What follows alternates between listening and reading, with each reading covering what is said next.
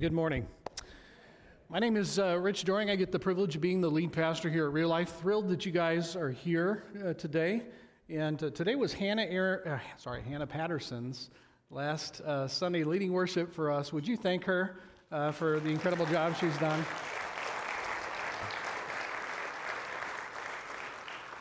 I want to talk to you really briefly about a slide that you're going to see on the screen right now. Most of you know that we have a partnership with a church in Palmarcito, Guatemala. Pastor Nestor and his church are doing an incredible job. They're celebrating, I think this is kind of unique, their 41-year anniversary as a church this year. Not their 40-year anniversary, but their 41-year anniversary, which I think is kind of fun. But they are doing it by going out into their community and being very intentional in serving other people. And if you've been a part of our church for a few months, you know that this last summer when we went, one of the projects was to go to a garbage dump outside of the community of Palmarcito. And they'd learned of a number of families that, for the most part, live there, and they seek their livelihood by gleaning through the garbage and pulling out any recyclables or anything else that they can use out of the garbage to sell, to provide an income for their families. And as you can imagine, sanitary conditions are not fantastic. And so what we did last year is we actually raised some funds to buy something called Filters of Hope. Filters of Hope are just these very small bags, but in it is a filter that you can attach to a bucket, and it will filter 1 million gallons of water before you need to get rid of it. That's a lot of water, if you didn't know. That's a lot of water. And the very first time I ran into one of those, I had a man get a bucket of water out of a river, and we went ahead and filtered it, and I drank it on the platform in front of a whole lot of people. I'm not going to do that again, not because I don't trust it, but one and done, okay? Chalk that one up for one and done. But what we did was we took about 40 of those down there. And so what you see on the screen, you can see a bunch of buckets lined up there on the top. Their kids are very involved. Their youth are very involved in what it looks like to go out into the community and carry the mission of the church out there. And so that's Pastor Nestor in the black hat there. But they went to the dump this last week, and he was really excited to send me pictures at 1 o'clock this morning.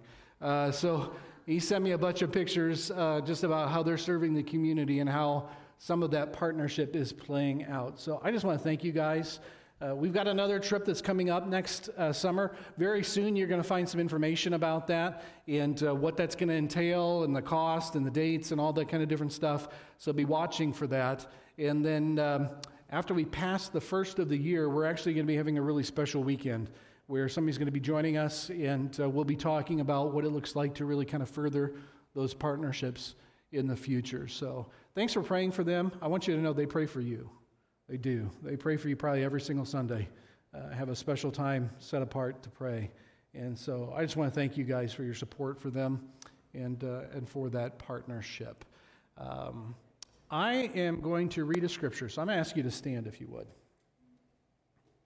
You're going to see a scripture on the screen from Matthew chapter 13, verses 24 through 30. Jesus told them another parable. The kingdom of heaven is like a man who sowed good seed in his field. But while everyone was sleeping, his enemy came and sowed weeds among the wheat and went away. When the wheat sprouted and formed heads, then the weeds also appeared. The owner's servants came to him and said, "Sir, didn't you sow good seed in your field? Where then did the weeds come from?" "An enemy did this," he replied. The servants asked him, "Do you want us to go and pull them up?" "No," he answered, "because while you are pulling the weeds, you may uproot the wheat with them. Let both grow together until the harvest. At that time, I will tell the harvesters, first collect the weeds and tie them in bundles to be burned. Then gather the wheat and bring it into my barn." Father, thank you for your word today. I pray that we would hear from it what you have for us. Help us in humility approach you and allow you to form us more into this image of your Son, Jesus. It's in his name we pray. Amen. Before you take your seats, why don't you turn, find somebody, shake their hand, tell them you're glad to see them today.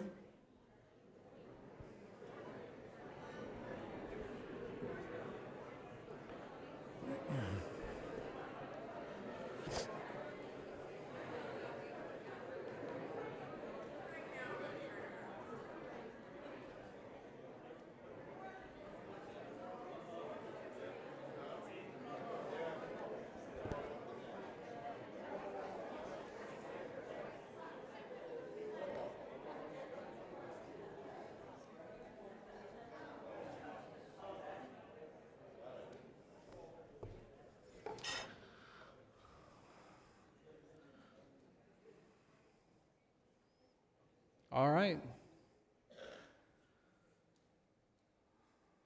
Of course this happened.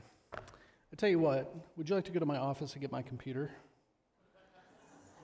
I knew that this was dying, and I, by faith, came up here with it. So if you would get my computer, that would be great. So we'll see how long I can go without notes. If you haven't figured it out, I mean, by the time I get up here and stand up here and do this, I've read it so many times, it's kind of in my heart, but this just shows me how little faith I have sometimes. This is really my security blanket, and so I'm really, really nervous right now. You're going to see a picture of a guy on the screen here. So this guy's name is Marvin Lamont Anderson.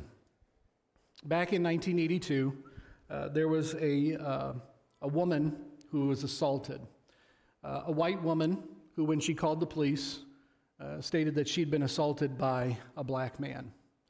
And so the police, they started collecting information, and the woman, when she made the report, said that during the assault, the man had mentioned to her how he'd been with white women.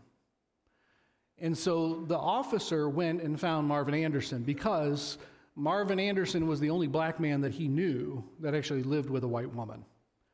And so he just put two and two together and just assumed, okay. So he brought Marvin Anderson in for questioning.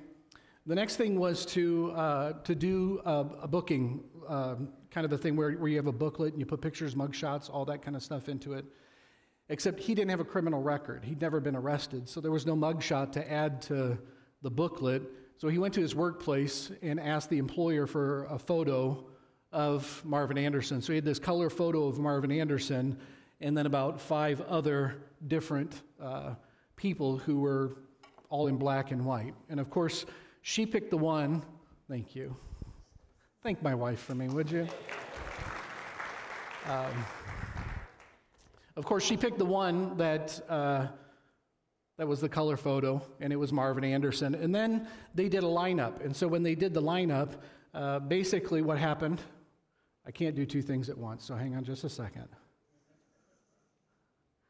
Basically what happened in the lineup was the only person that was different was him, and they put him in the lineup. So she chose him as well.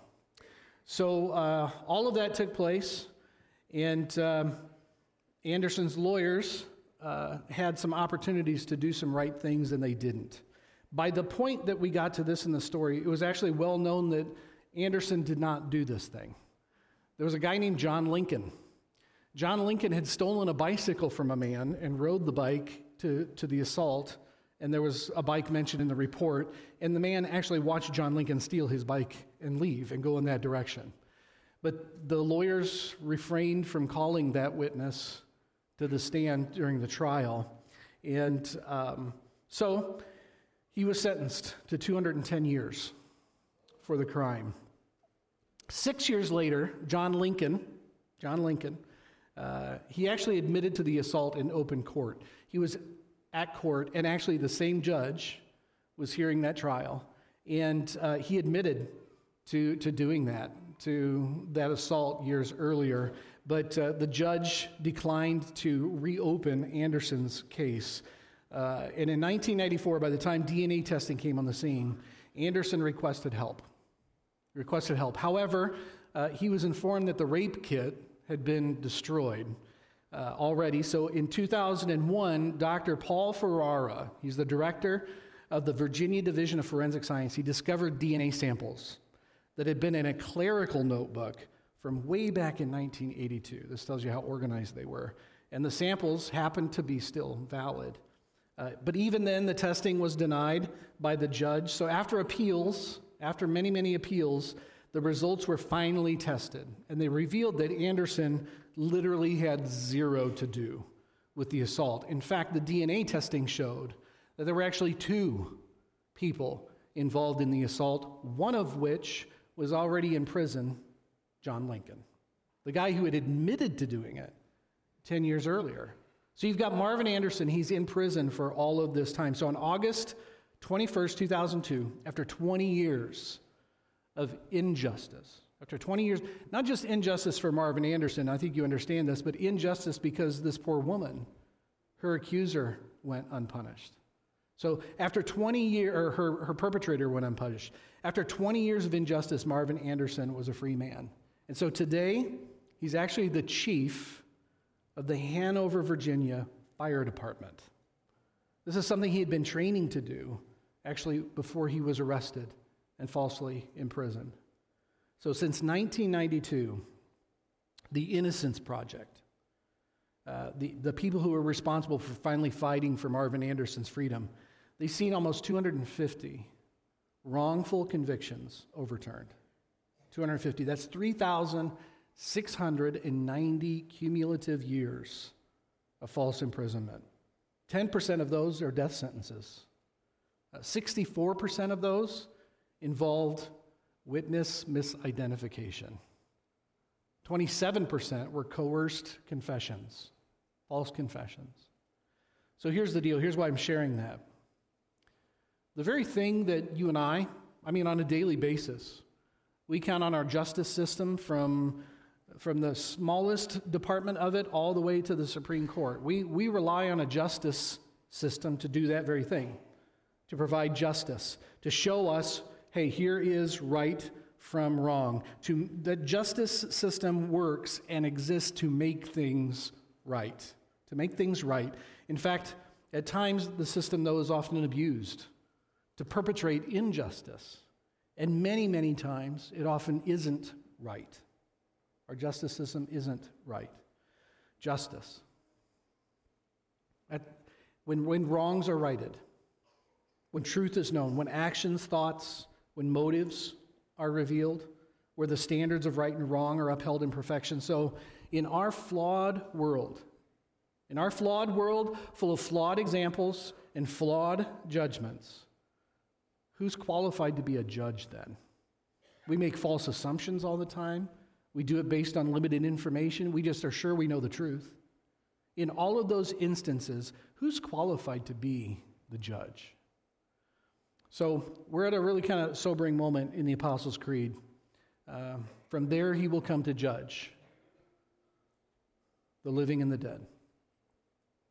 From there he will come to judge the living and the dead. So in this series, we've asked a question. As we've gone through this creed, what we're declaring is, yes, what we believe, but we're also declaring what we have. What do we have when we say we have an almighty Father? What does that mean?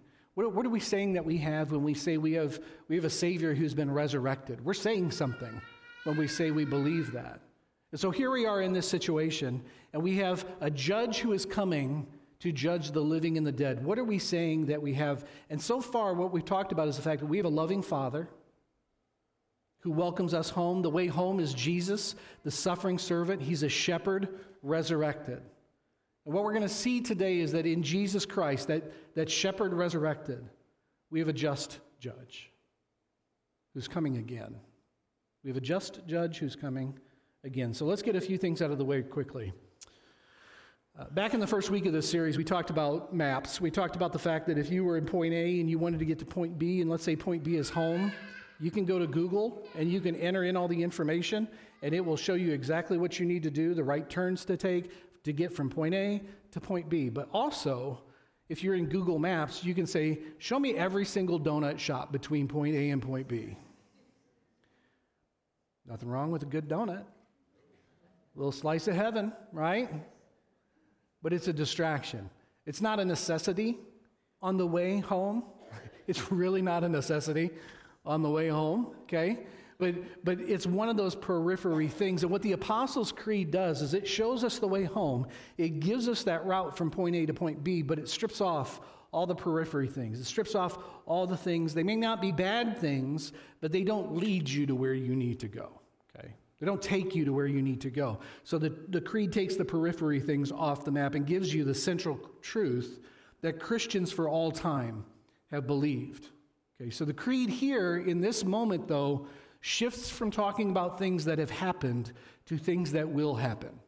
So it goes from past tense to actually future tense. Jesus is coming again. We sang about it this morning. Jesus came once. We celebrate that at Christmas. That's the first Advent. But the reality is you and I are actually living in a second Advent right now. Jesus is coming again, and Advent is a time of anticipation. It's a time of expectation that there is one that is coming. So that first Advent is Christmas. We celebrate that because that was the first Advent, but we're anticipating and we're living in the next Advent. He's coming again to judge the world. And as soon as these topics come up, there's a million side conversations to fill the space. When's he going to come? How's it going to happen? Is it going to happen before or after certain things? Post-trib, pre-trib, premillennial, post-millennial, post-toasties? I don't know. There are all these different things that people try to figure out. How are we going to know when Jesus is going to come? And there's no shortage of people capitalizing on people's interest in the subject and making a buck off of it. Okay? The Apostles' Creed doesn't say anything about any of that. It just says he's coming again. Doesn't give any of the details surrounding that, and there's a reason, because Christians, for thousands of years at this point, have disagreed on the schedule of events.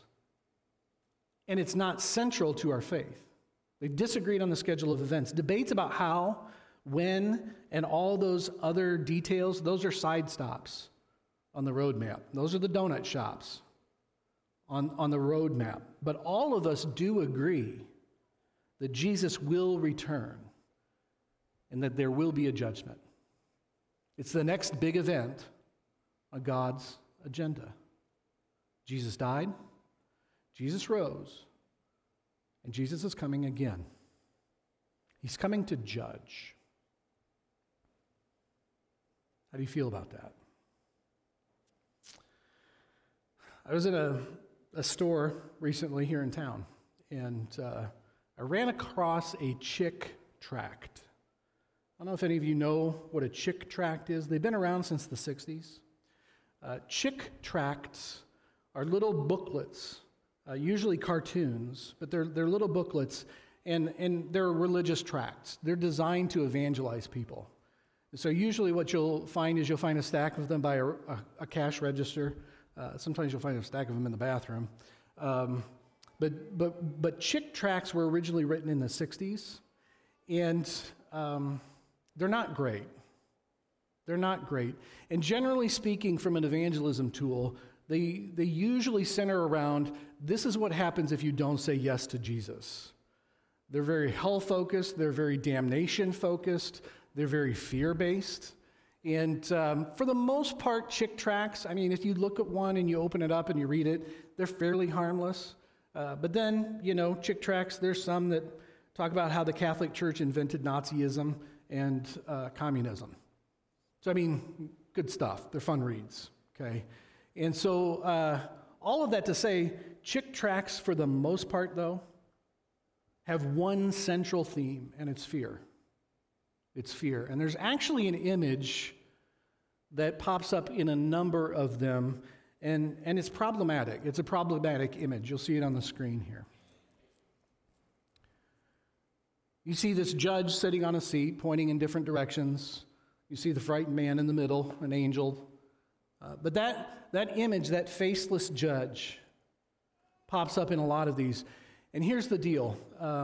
As problematic as those little booklets are, the faceless judge right there at the top is at the top of the list of the biggest problems. I'm going to tell you why.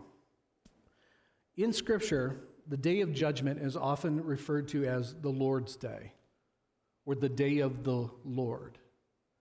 Well, here's the deal. Our Lord has a face, and that means something. Our Lord is Jesus, our Jesus. That means something, because what we have is we have a loving Father who welcomes us home.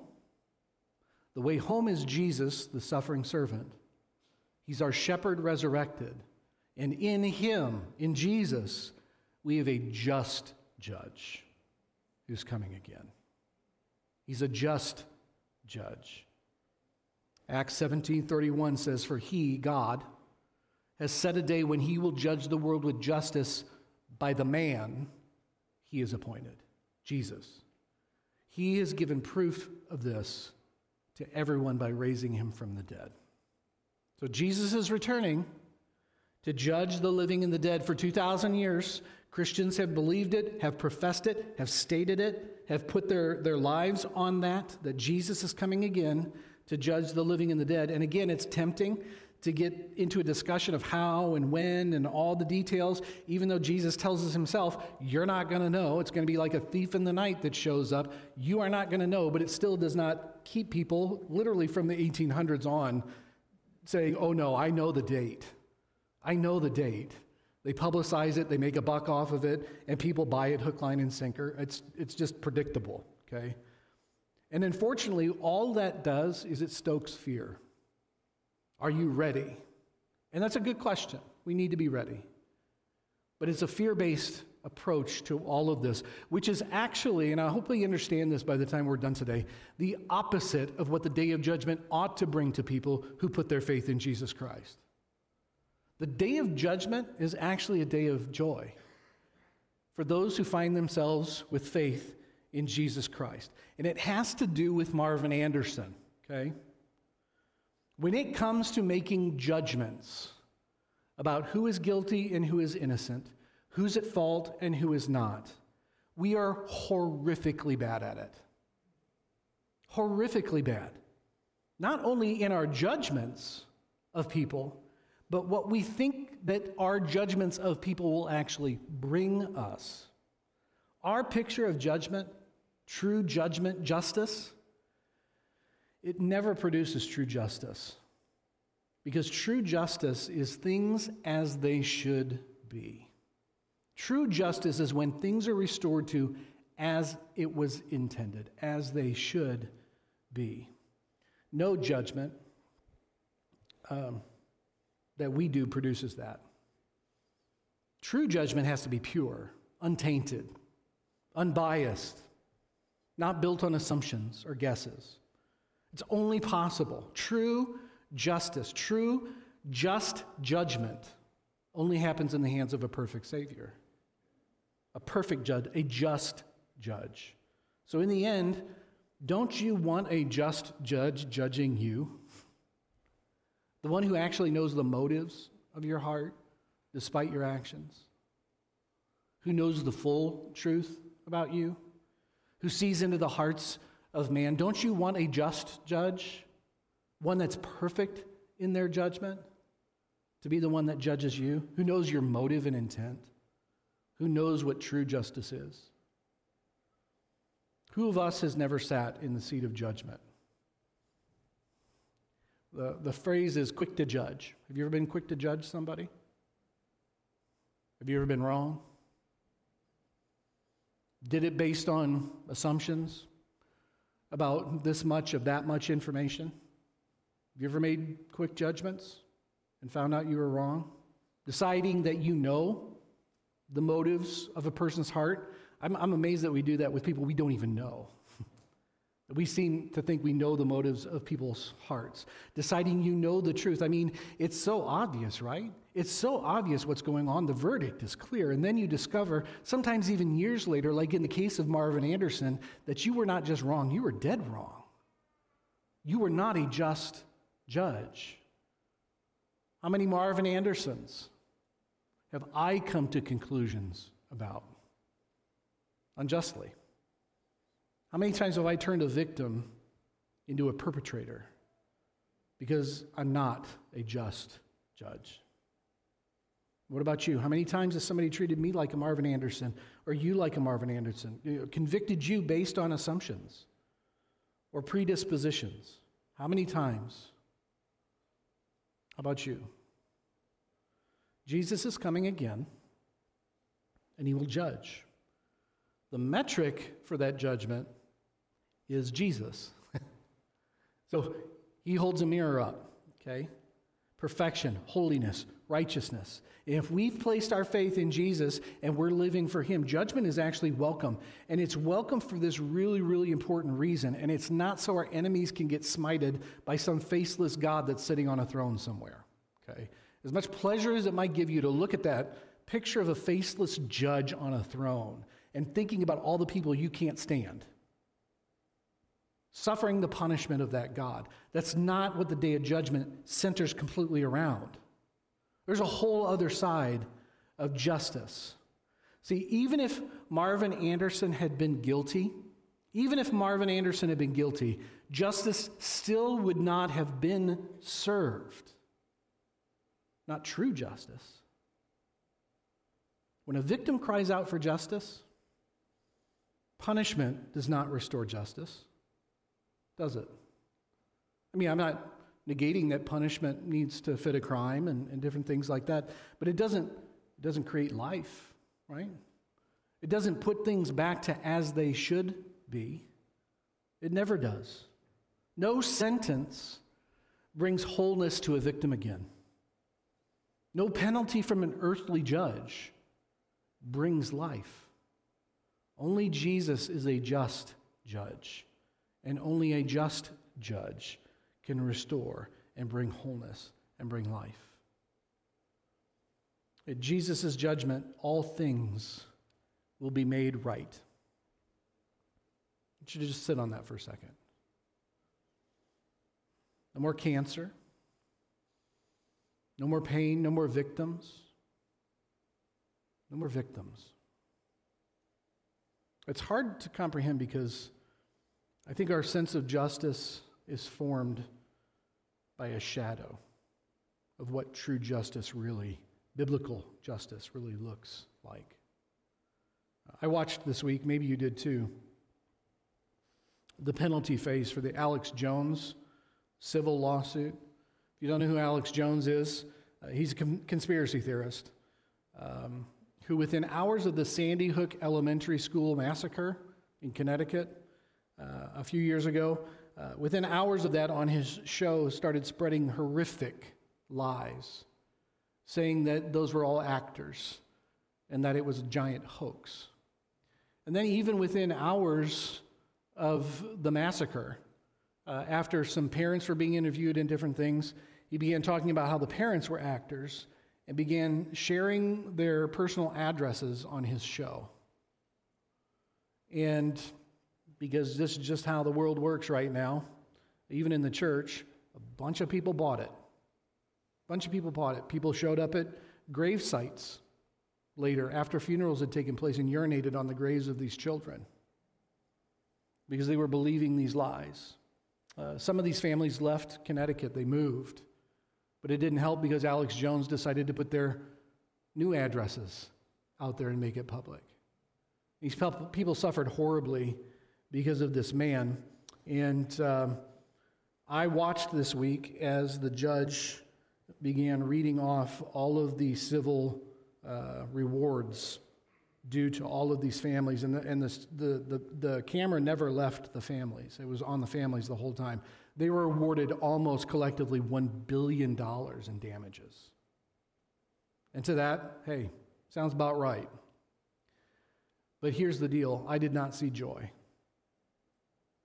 As every single one of those family members, those parents are sitting there, hearing these ginormous amounts of money being awarded to them, you didn't see a smile. You didn't see joy. You didn't see peace. You didn't see any of that.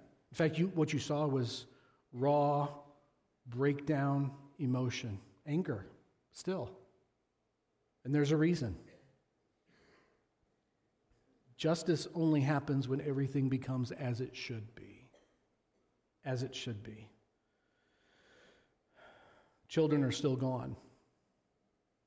People still blindly cling to conspiracies to justify their own feelings. Families remain fractured. Justice is only served when everything becomes as it should be. No pain, no sin, no death.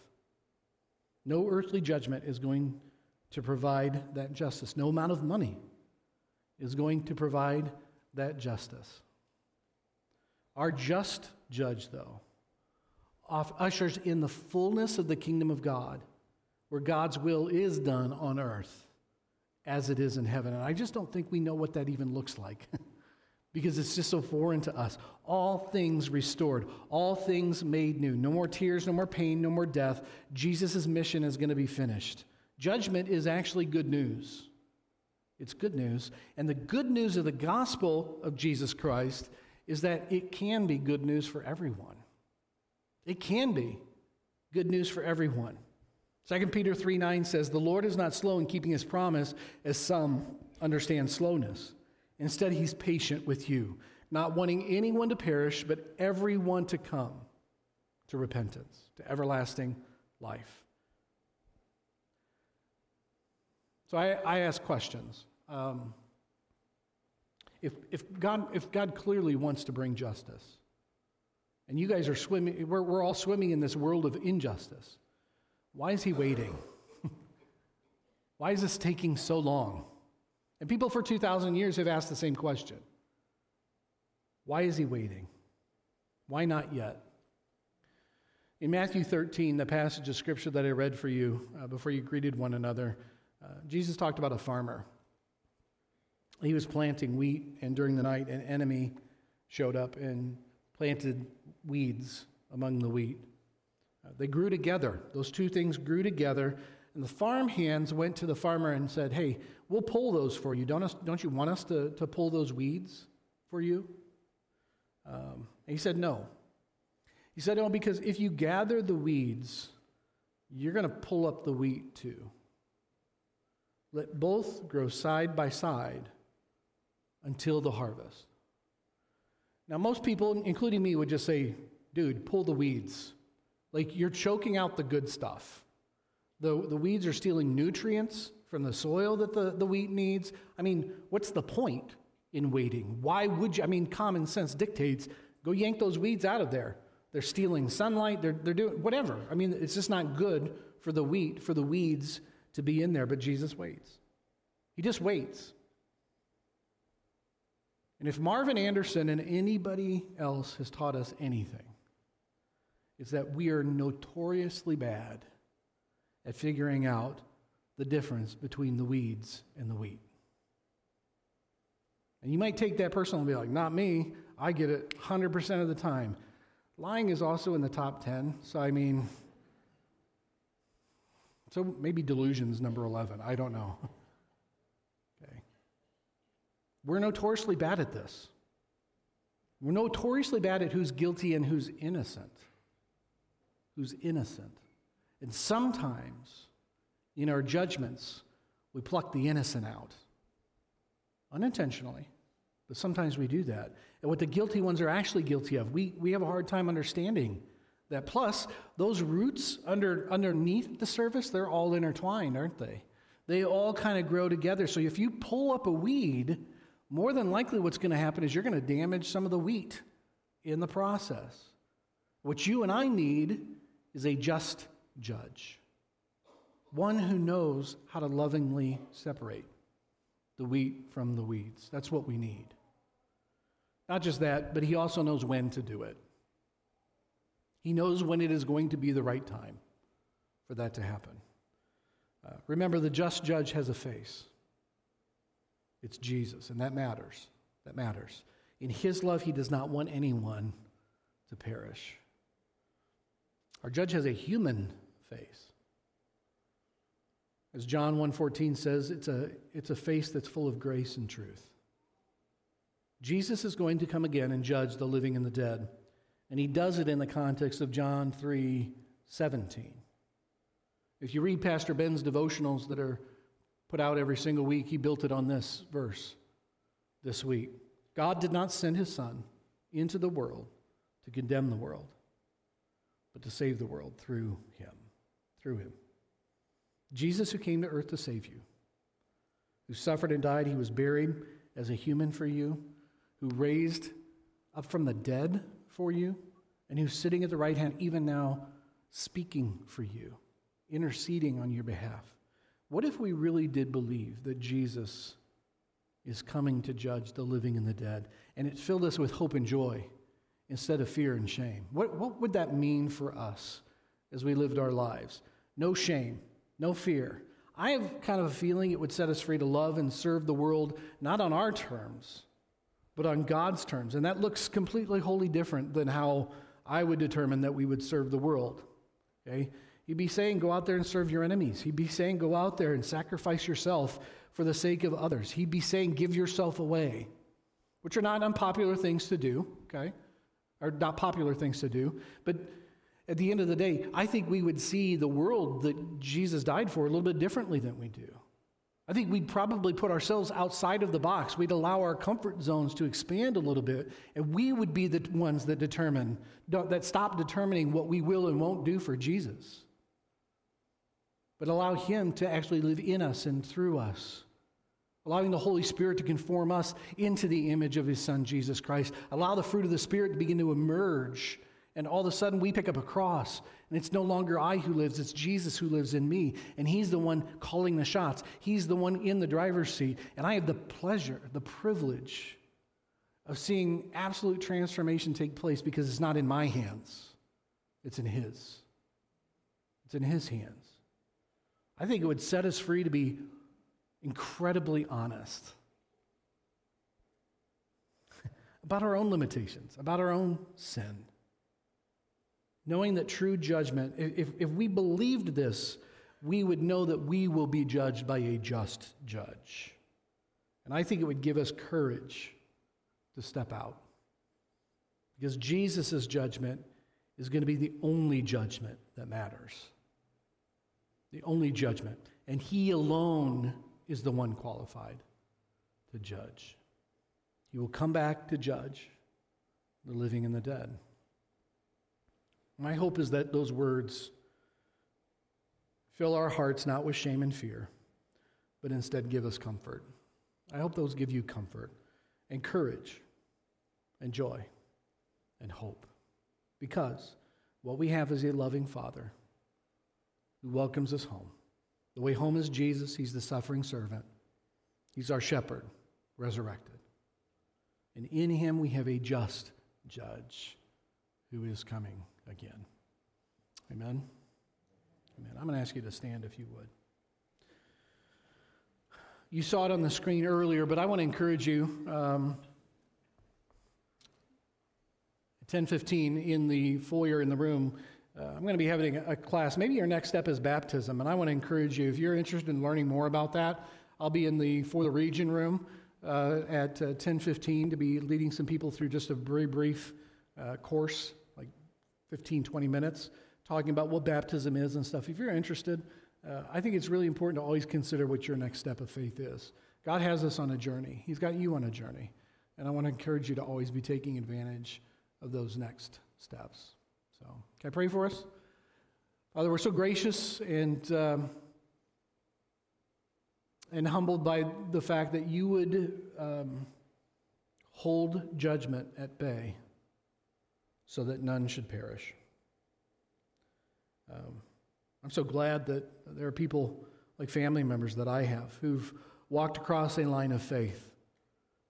Not only because you've sent Christ to die, that you've offered them grace and forgiveness, but because you have been this wise farmer, this incredibly loving, just God who has withheld judgment.